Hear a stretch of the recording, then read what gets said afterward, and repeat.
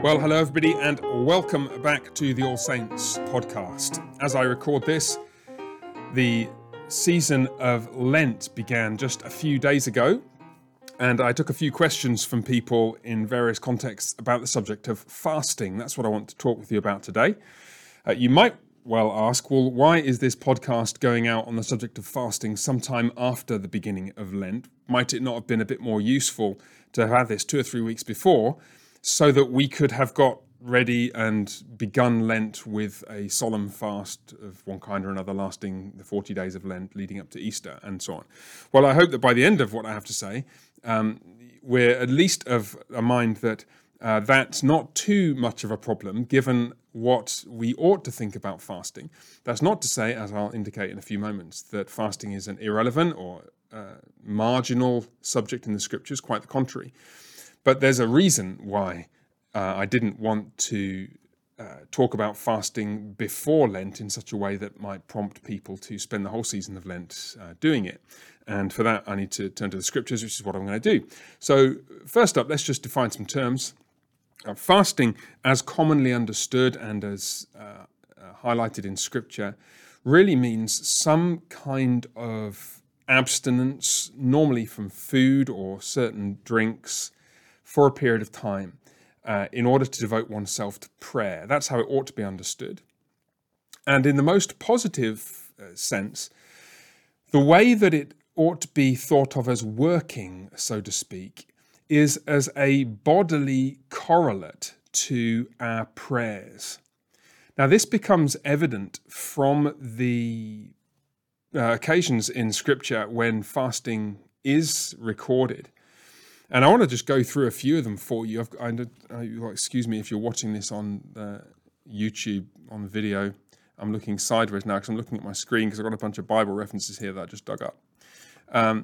And bottom line is, from the occasions on which fasting is recorded in Scripture, it seems that the Lord could hardly have done a better job of highlighting the significance and importance of it, because it really seems to make a dramatic and positive impact on the outcome of events when it's undertaken. And so you've got fasting in Joshua chapter 7, in the crisis with the sin of Achan and so on, and the defeat at Ai in the early days of the conquest in the days of Joshua. You've got David in 2 Samuel 21.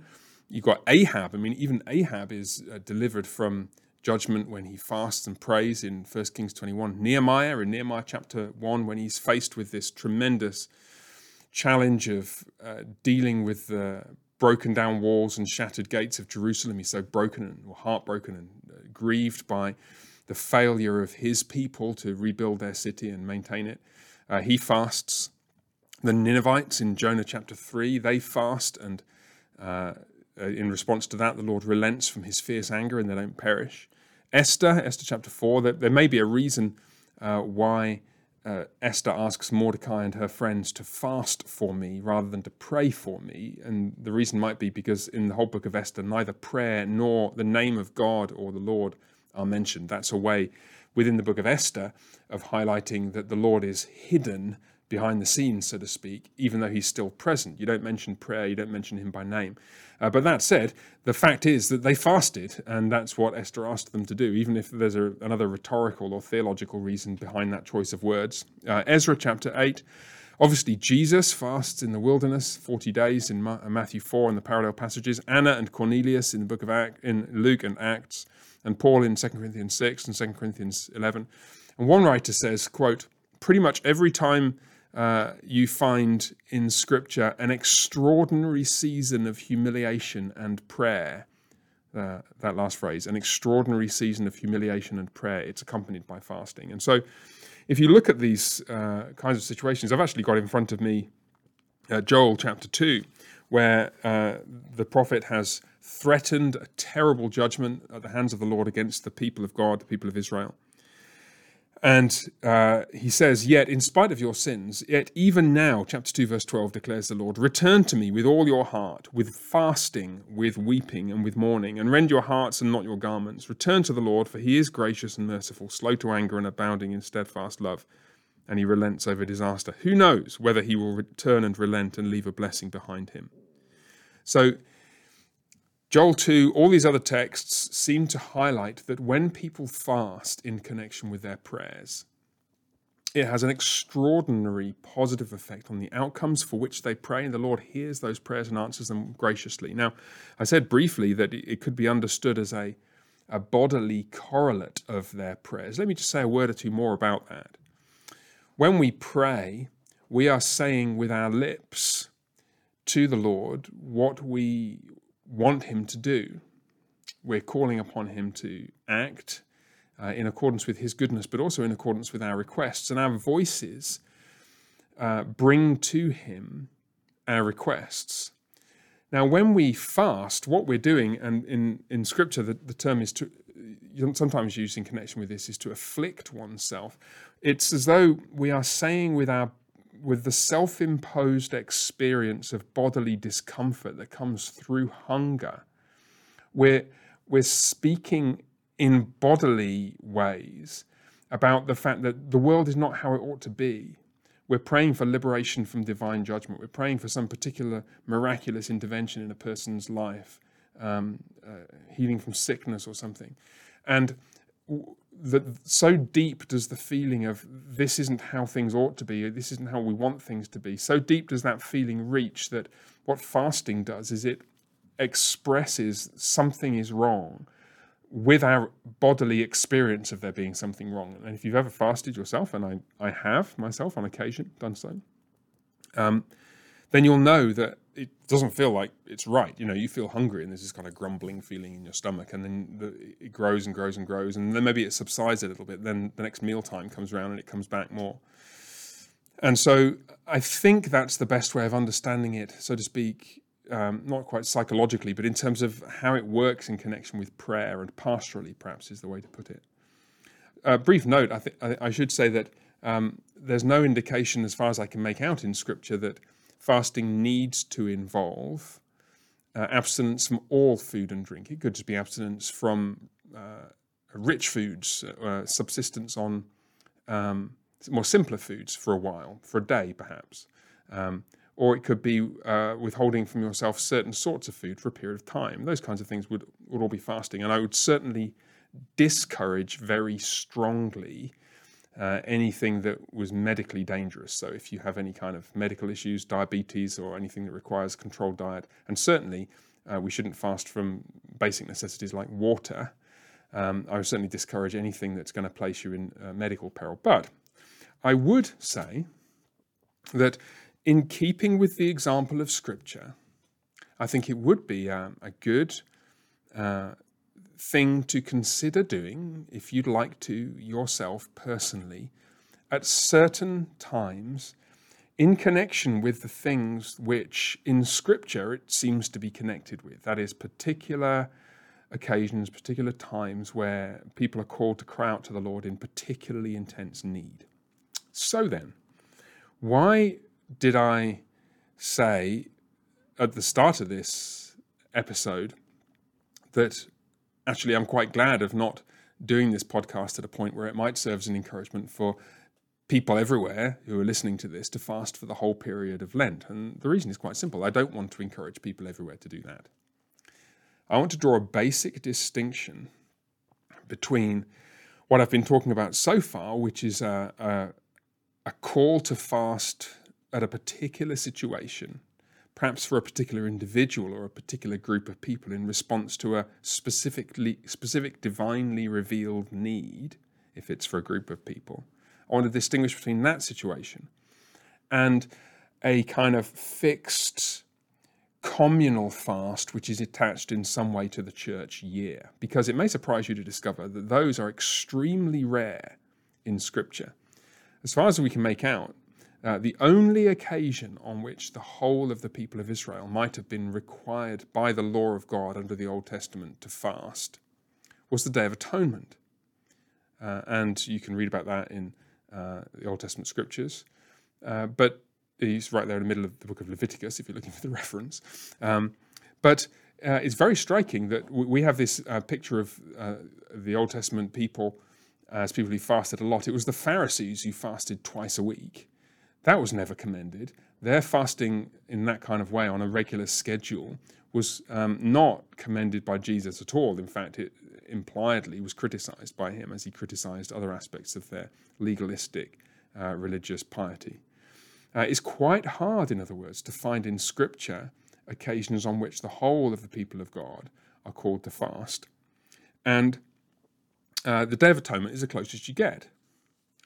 So it hardly seems reasonable in view of the balance of Scripture to then be coming to the New Covenant era, the era during which all the promises of God are yes and amen in Christ, and then say we should prescribe a 40-day fast for the whole people of God. That would seem out of keeping with the balance of Scripture, at least it does as I see it. Now, a couple of caveats even to that.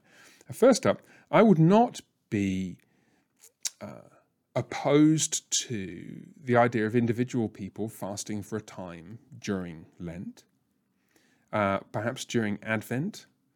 I wouldn't want too much to discourage, for example, fasting on Good Friday. As it happens, the one time during the year where my family and I have customarily fasted in the past has been on Good Friday.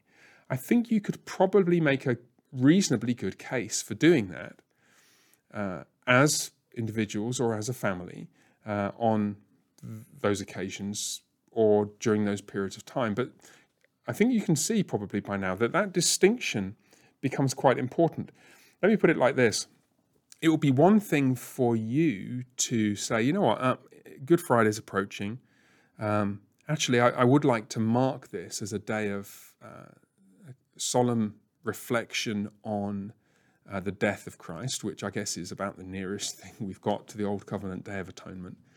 And so to speak, in recognition of the depth of Christ's affliction for us, to afflict myself in some really quite trivial way by, well, maybe what I do on that day is just to eat a very simple meal of just bread and butter or something. That's what my family and I used to do when we had young children. We used to say, have as much bread and butter as you want, but we're not going to be having, roast chicken or hamburgers or anything like that. That's how we would approach it. But I wouldn't want to lay that on anybody else's conscience because I don't think Scripture gives us the right to do that. As a pastor, I want to be quite careful to not lay upon people burdens that Scripture doesn't give me the prerogative to lay upon people.